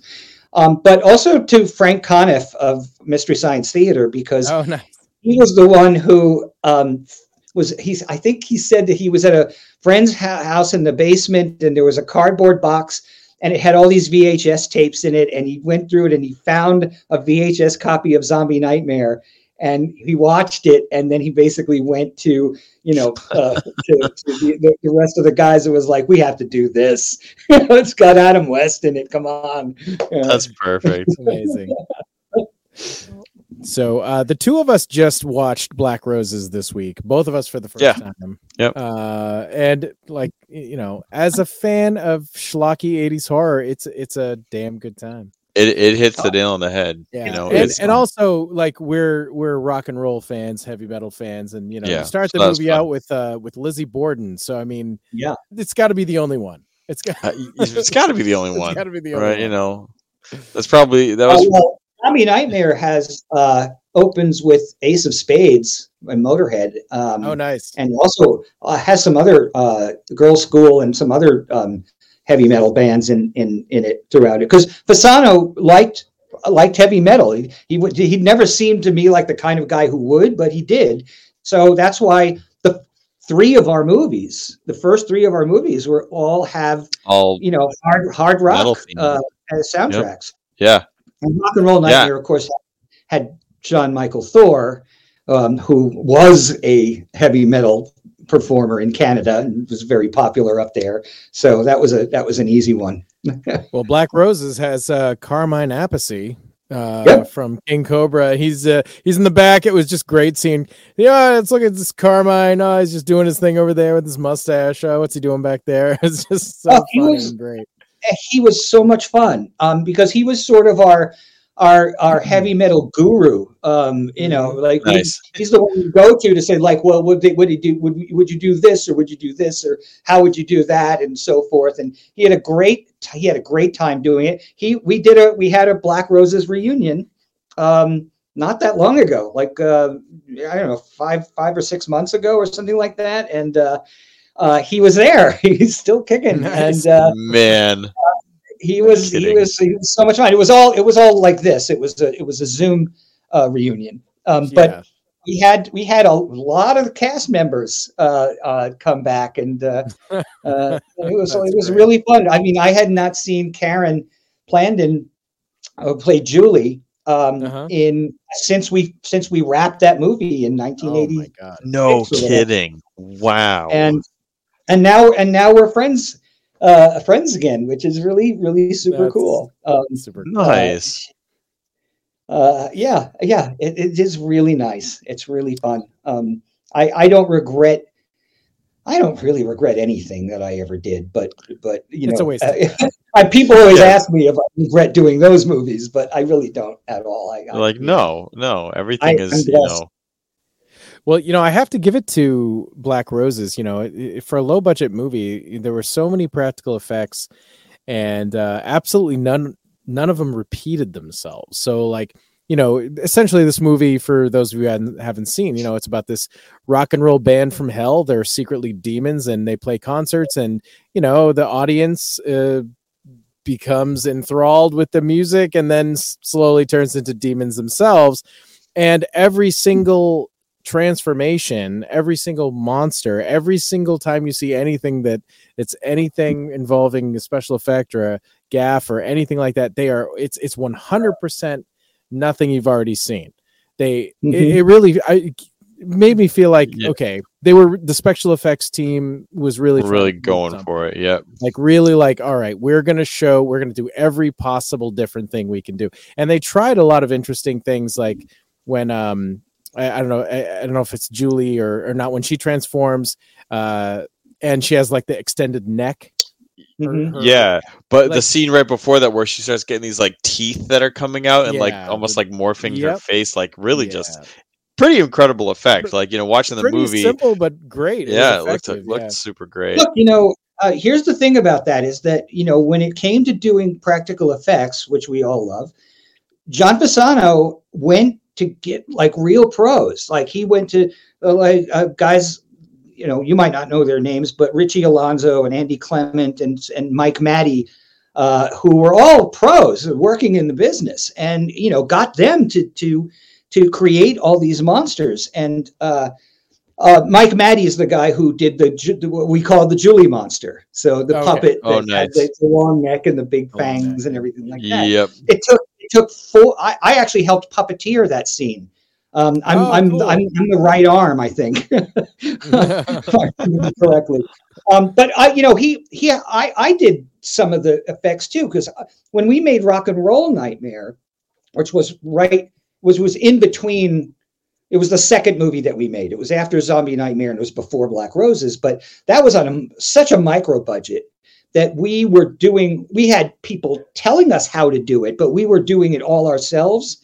So I learned how to sculpt and how to make a mold and how to run foam and all that kind of stuff. So when it came to Black Roses, John basically assigned certain effects to me. Which I did my parents had a basement that was empty. So I set it up into a little lab but here's what's funny about those scenes. They're one of them is very quick, and it's when Janie, the blonde girl, goes to see the guidance counselor, and she pushes him out the window, and there's a shot right before when she gets up to go push him, and it's only one very quick shot, right? It's like a frame of a. Yeah, that was my sculpture. It was my sculpture. It was I ran the foam on that. I made the molds for that. And, wow. That is so cool. But for the scene when I kill my father, John's original intention, and we made this prosthetic, and we couldn't get it to match. But when I come out there with the gun and I've got my shirt off we had done this sort of a Videodrome kind of thing where these veins came out of my arm and then wrapped around the gun, like as if, like, wow. It was a really cool effect that, unfortunately, when they tried to incorporate it into the scene, it didn't match well enough. They couldn't use it. But the best one is, so we did some reshoots, right? That we did in New York. The investors were like, well, we need more nudity and we need more monsters in it, right? So the scene with Vince, I can't remember his last name now. The guy who played Big Pussy on The Sopranos, where he's Sure. Tony's dad, the lobster monster comes out of the speaker and he fights it. And Yep. So that was done way after the fact, and there's a scene where, well, John came to me and he said, look, we're going to film this scene because they want more tits in the movie. And he said, so we're going to have a scene where we can't get Julie down here because she's in Canada, but we're going to use a body double, and we're going to shoot this scene where she's down in her basement and she's feeling herself up and lighting the candle and everything like that. And we just won't show her. We'll only show her from the neck down. So John said, well, I want to see that she's starting to like demonize. So I want you to do a prosthetic, create a prosthetic where he says, I want it to be subtle. I don't want it to be too big, right? But it's just you can see that something's happening with her hand, that she's, starting to become something else, right? So, I sculpted this thing. I did the molds, ran the foam, and everything like that. Got it to set, put it on this girl, right? And then they go down and they film, and it was closed set because there was nudity, right? So I didn't see them actually, shooting it, but I saw it after, and I realized that, there's a little prosthetic on her hand, but nobody's going to look at that because she's playing with her boobs in the whole right. Scene. Like, right. Man, I'm just talking about just being a fly on the wall over here. No one's looking at me. I noticed this. It's a complete waste of time and money and effort to make that prosthetic when you would not even notice it. Seriously. Right. If you didn't say, look closely, right? Frank, I did a thing over here. See, I didn't notice it. I have to. Yeah, you wouldn't. You wouldn't. It was actually too subtle. If I had ignored John and made it bigger and bumpier or whatever, you probably would have noticed it. But, right, make it more grotesque or something. But the previous thing you mentioned with the sculpt you did of the demon face of the girl who pushed the guy. Yeah, definitely. 100% noticed at the end of the movie. I watched it with a friend of mine, and that was one of the things I mentioned. It's like, wow, yeah. And then there was that one you saw for like 1 second. We should have paused it. I want to see it. I want to see it better. That's really cool knowing that was your sculpt. That's funny, really actually, because that's not even Patricia who played Janie. That single shot is not her. It's somebody else with similar hair that we put the mask on. And shot it in a completely different country, actually, than the rest of the scene. So that's the magic of movies for you. That is pretty cool. Really though. Just 1 second. All right, Frank. So we're pushing 2 hours here. I want to make sure we get to talk about. So just brief mention. You did get to write a Creep Show episode for the new Creep Show.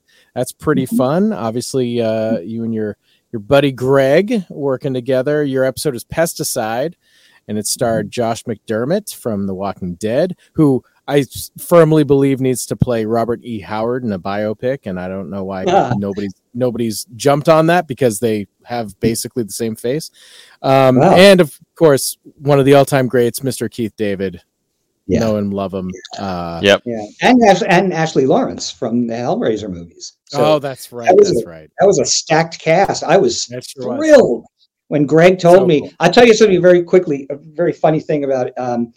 So when we started, we finished the script, it got approved by the network, and moving forward and thinking about casting, and I had a couple of ideas, and Greg said, he said, I approached Rainn Wilson, but he's not available, and so we'll go for somebody else. And I thought, I was a fan of Josh on as Eugene on The Walking Dead, and, he's great.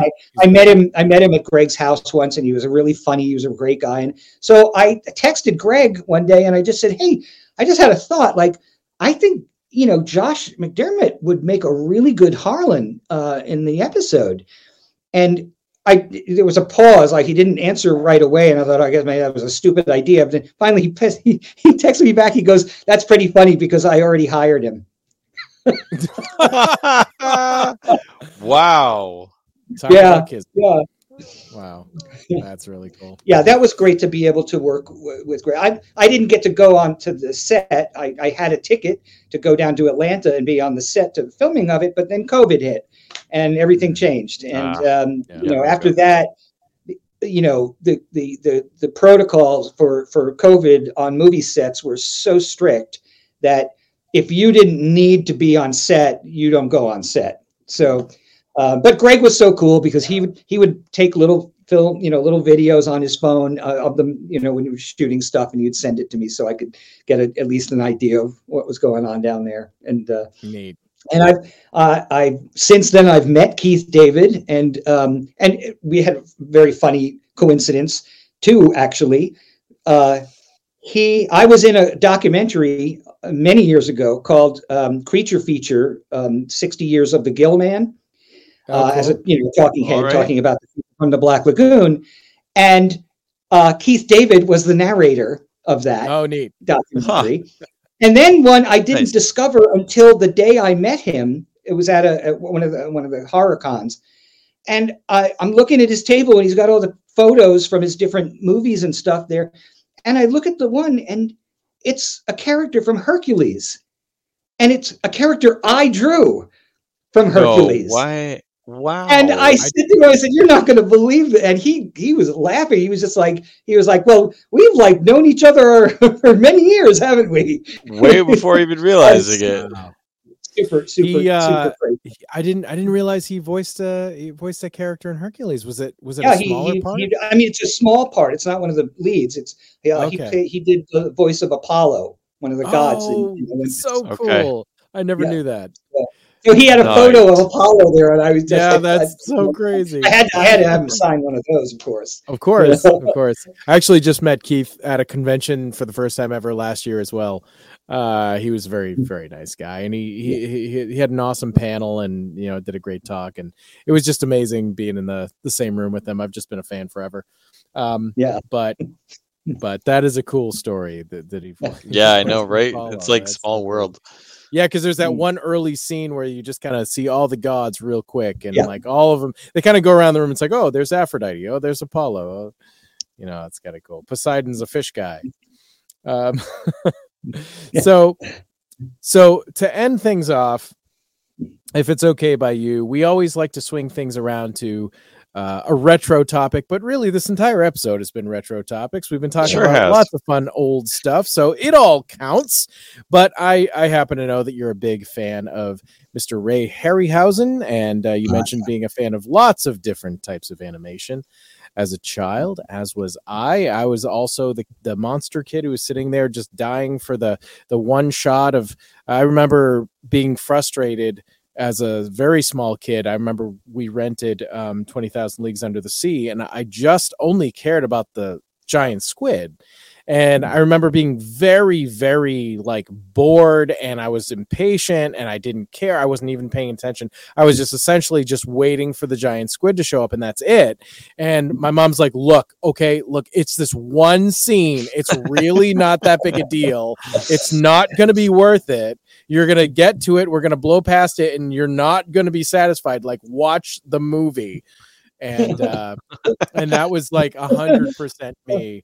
But anytime, a Harryhausen movie came on, I was always fascinated. And Clash of the Titans came out the year after I was born, and that was a big one when I was a kid. And certainly probably the movie I've seen the most of his. But so you knew Ray. Yeah. Please tell us about him. Tell us about the whole thing. Any other stories you got? Okay. Well, I'll tell you the first time I met him, because it's the funniest one. So this was after we had already made two two of the movies, I think. And there was a convention, a sci-fi convention in New York City, one of the hotels in New York City, and Ray was going to be there. And we were like, oh my God, it's Right. you know, Ray Harryhausen. I can't believe it, right? And That's so I saw him. I was in the not in the lobby, but in the hallway, and I saw him. He was tall, kind of tall guy, and there were all these fans around him, right? And they were all trying to, get an autograph. And I was like, shit, I need a picture. And I ran to Jerry Ollinger, who was a guy who had, was selling pictures from everything, and I said, I need a, Beast from 20,000 Fathoms. And I bought it real quick. And I make my way through the crowd, and I'm pushing my way through. I'm going to get to him because I'm afraid I'm going to miss my opportunity, right? And this woman is like in the way.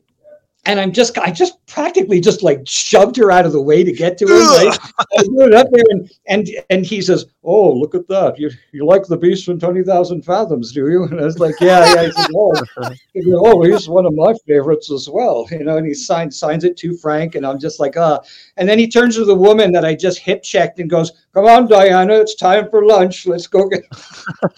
And I was like, hip checked his wife. I just knocked his wife. Mortified. And then he's nice enough to, do the whole thing. I know. And he didn't even react to it, right?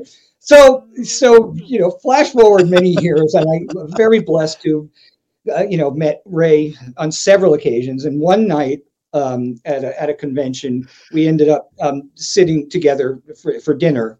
And Ray was talking to somebody else at the table, and Diana was there. And I said, "Diana, I have to tell you a funny story." Right.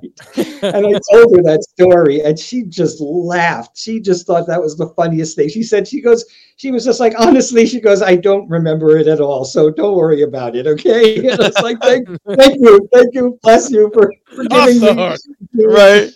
Meanwhile, you've thought about that hip check for your, life. Oh yeah, exactly. But he was such a cool guy. I mean, he was very chill, that's about as loud as you ever heard him talk, and he talked very deliberately. Your impression of him is impressive. It's been working on it a long time. It's really good. And I have friends who do it even way better than I do. So, but he really loved, he really loved what he did, and it showed in the work clearly, but also him, he loved to talk about it. I got to hear, a lot of the stories several times over the years, but it's like, "Oh, I cut up my mother's fur coat and made a woolly mammoth out of it, and then I saw King Kong 50 times, and the first day it came out," and but he was a very, very kind. Very nice. I just really feel like I was. It's nice when you meet your heroes and they live up to what you always hoped. That was true of Adam West for me too. I mean, it was just somebody that I prayed was going to be a good, a fun person, and that he would like me, and and everything. And after Zombie Nightmare, Adam and I stayed friends for years and years and years, and would get together every now and then, and have drinks and have fun. And he was a great guy too. So, but Ray was special without a doubt. The big honor for me very recently was his daughter Vanessa put out a book all about Ray's work, his whole career really, and it's called Ray Harryhausen, Titan of Cinema, and it's a beautiful book. And I was really honored because they asked me to use a drawing that I had done, and they made that at the very end of the book, along with Vanessa's, the backward, what the back of the book is called.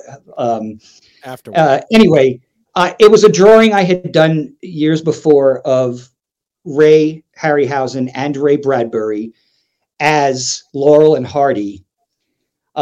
Dressed up as Laurel and Hardy, and Ray Harryhausen has the Beast from 20,000 Fathoms sitting in his lap. Nice. So, it was a triangle there, obviously. Yeah. And That's so and awesome. Ray loved that drawing, and both Rays, actually. Ray Bradbury, when I finally met him and told him that I was the one who did that drawing, he was on a walker. He put his walker aside and he says, "Come here." And he gave me this big, he goes, "I love that drawing." He goes, "Do you know I have that drawing up above in my office, up above my typewriter?" Wow. And I was just like, gosh. wow. And Ray, Unbelievable. Ray, there was a producer on The Beast from 20,000 Fathoms named Jack Dietz, spelled the same way. Okay. And Ray was constantly referring to me as Jack Dietz because that was the name in his head. And Diana would always be the one who would be like, Ray, this isn't Jack, this is Frank. You've met him 10 times already. He's the one who did the drawing. Oh yes, I love that drawing so much. Oh my gosh, And I was just like, I'm honored to have Ray constantly getting my name wrong. Yeah, sure. Right, exactly. You're just like, I'm happy that you think about me in any regard and have a piece of my contribution in any way as a part of your life. That is incredible. That's such an amazing feeling. That is special, and it's really incredible that you got the last drawing. So one of the great parts, one of the great things about having a career in this industry is, having the ability to meet and interact with, people that you grew up admiring. And there's nothing better than that, honestly, Yeah. Enough said. That is incredible stuff, Frank. Thank you so much for coming on and sharing so many amazing stories with us. Yeah, you've been a fountain of amazing stories and interesting anecdotes and an incredible career that is just endlessly interesting to hear about. Yeah. Honestly, I want the Frank Dietz documentary next. When are we going to get the Frank Dietz story? We've heard it here, but I mean, you got an amazing journey. Right. And I think your career is actually incredibly inspiring for a lot of people because you've managed to do so many different diverse things and been able to master so many different skills that it just goes to show that you don't have to pick one thing to be good at. You don't have to just decide something and then do that forever. You can multitask. You can, split off your interests. You can figure out your pathway through life through a variety of different, avenues. And that's totally cool. That's totally legitimate. And you don't have to be like, oh God, did I pick the wrong thing? Have I spent too much time doing this other thing? It's like, it doesn't matter. Have you heard about Frank Dietz? Frank Dietz has done just about all the things in different ways and to all sorts of degrees of success. So yeah, I mean, your story is really something, Frank. I'll tell you something. That is one of the things that I really press upon when I give talks to students, or groups of people that are starting out that are interested in in becoming part of this industry, is that diversify, man. Find other things to do because you never know. Like I was at Disney for 8 years, and what happened? My job became obsolete. Luckily, I had already been working as a screenwriter, so I just went right back to that. And sometimes they balance each other out. And so I always say, make sure that you try to be good at more than one thing, because you never know when that other thing might come in handy. Yeah, absolutely. Great words of wisdom, Frank. Great Thank advice. You. Yeah, absolutely. Rockin' Doris, we'll be looking for it. Do you want to say anything more about the movie? Is there anything you wanted to plug in particular? Well, it'll be a while because we really just wrapped the movie only a couple of weeks ago. So it's got to go through the whole editing process and the sound mixing and all that kind of stuff. So, and what Mike's plan is, I don't know exactly, but I know that he'll do everything he can to get it into theaters at least for a week. Because that would be you have an indie film. That's what you do. We'll be looking out for it, like, absolutely, for sure. And I have to go see Zombie Nightmare now. It's so funny. I've seen that when they redid all the cover arts for all the episodes of Mystery Science Theater, and they used to serve it up on Netflix or whatever. You'd see that Zombie Nightmare, but it was just a movie, an episode I hadn't heard of personally. So I just missed that one for some reason, and it even has zombies. What was I thinking? I don't know. And it was the Frank Dietz episode, for crying out loud. Yep. Episode 604. 604. Nice. Excellent. Yeah, we're big fans of Misty, for sure. But anyway, thank you so much for coming on one more time. I'll say it one more time. Thank you so much. It's been a real pleasure hearing all your vast wealth of stories and information and all these just incredible things you've done over the years. So thank you so much for coming on. Well, thank you guys. And it was a lot of fun, and my pleasure. Good. Awesome. Glad to hear it. Always happy to hear that. Yeah. Always great when the guest also had fun, because we always have fun. We're just, Frank, to be honest, we're easy. Like, we hope we're not too annoying. That's kind of what we're always striving for. We kind of have fun, like always. So I mean, I don't know, but thanks so much, guys. I'll take us out. Thank you so much for listening to this episode of The Brig. Oh, by the way, Frank, I'll come down the stairs and let you out of there. So gotta let him out. Yeah, just watch the head. Can you at least, I don't know, turn on the AC and maybe throw me a couple of hot dogs? I'll be fine. What do you put on hot dogs again? What is it? I just can't remember. It's spatulas. Spatulas go on the hot dogs. Just can't remember. Steven Spielberg. That's what Steven Spielberg is the answer, right? That's right. It's lemon meringue. Oh, damn! That's right. I can never remember that.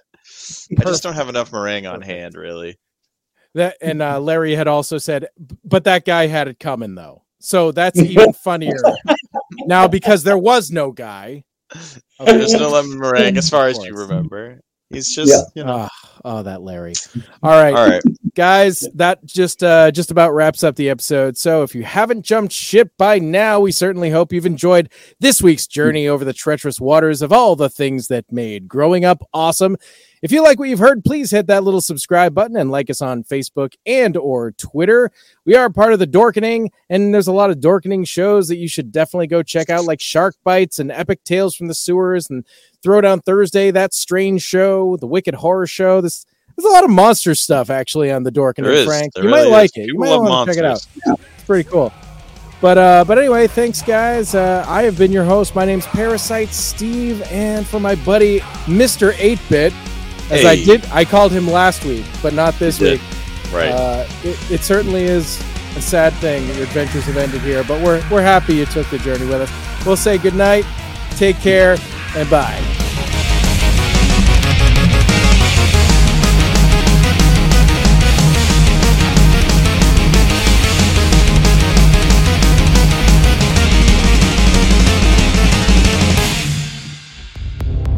For more shows like the one you just heard, check out the Dorkening Podcast Network at thedorkening.com.